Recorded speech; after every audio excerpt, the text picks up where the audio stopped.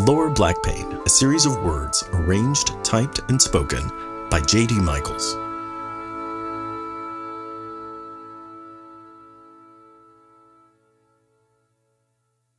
I took a walk in Manhattan. Driving is easy. I parallel park the car like I'm bullseye and womp rats in Beggar's Canyon, but walking, it's just me.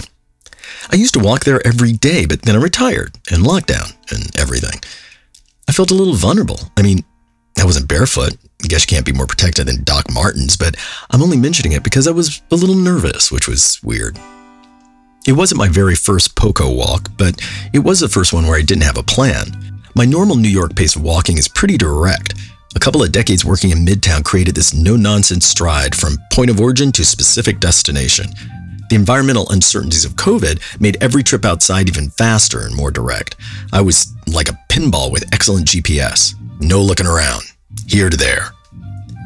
But this was just a walk uptown. Maybe I'd find that bookstore, get a little exercise in, see what was going on. Oh, sorry, POCO is something I'm trying out for post-COVID, though the obvious problem is I know that band from the 70s that sang Crazy Love. Well, and COVID still, I guess. I was bedecked in my new fancy mask from New Zealand, which is made of wool, but, not knitted, and I ambled semi-purposefully north to the soundtrack of J-Hope's first album, because the new one's awesome, but really super intense. I didn't need to be anywhere in the city. It was nice. How often do any of us not have to be anywhere? In the past, I never had a choice as to whether or not I wanted to engage with the world. School and jobs necessitated interaction, and I had to get used to whatever the commute brought my way. This time, I think I saw a lot more, because I took the time to look. POCO's top 40 hit Crazy Love was from their 13th album, Legend, the cover of which is an ink sketch of a stallion that was drawn by Phil Hartman, the guy who became a comedian later and was on Saturday Night Live. He was Troy McClure on The Simpsons and Jingle All The Way. He was actually a graphic designer before he got into comedy. Anyway, a great deal of the people I saw were talking on the phone, I assume, though I wear earbuds to the grocery store just to camouflage the fact that I'm talking to myself. Every block, there were people having moments. A harried family of tourists wearing different clothes, but all with the same hairstyle. A couple arguing either to each other or the people on the phones they were both holding. Two inebriated fellows wearing dirty tracksuits but impeccably clean shoes. Little worlds, 3 pace-wide theme park lands. We all kind of swept past one another, stories smoothly circulating like one of those formal dances in Jane Austen movies.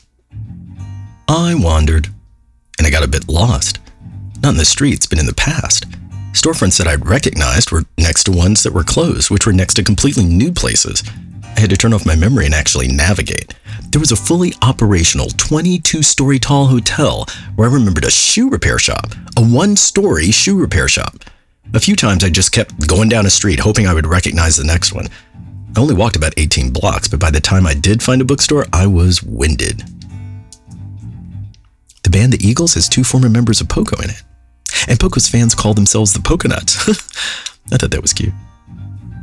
On the subway ride home, I checked the map on my phone to see how many steps I gotten in. Steps are my new currency, digital pirate booty meant to tone one's own. The blue line showed my random path and wrong turns that weren't wrong at all, since there's no wrong way to go when you're not going anywhere particular. But I had walked somewhere.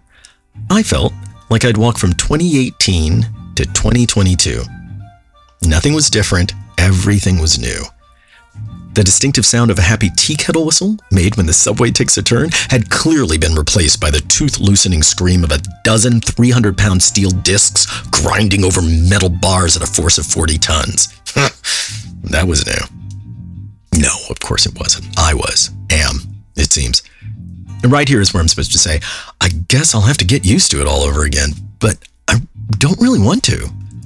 I used to have a method of survival that included a series of sensory blinders that I don't think fit me anymore, like all my suit pants.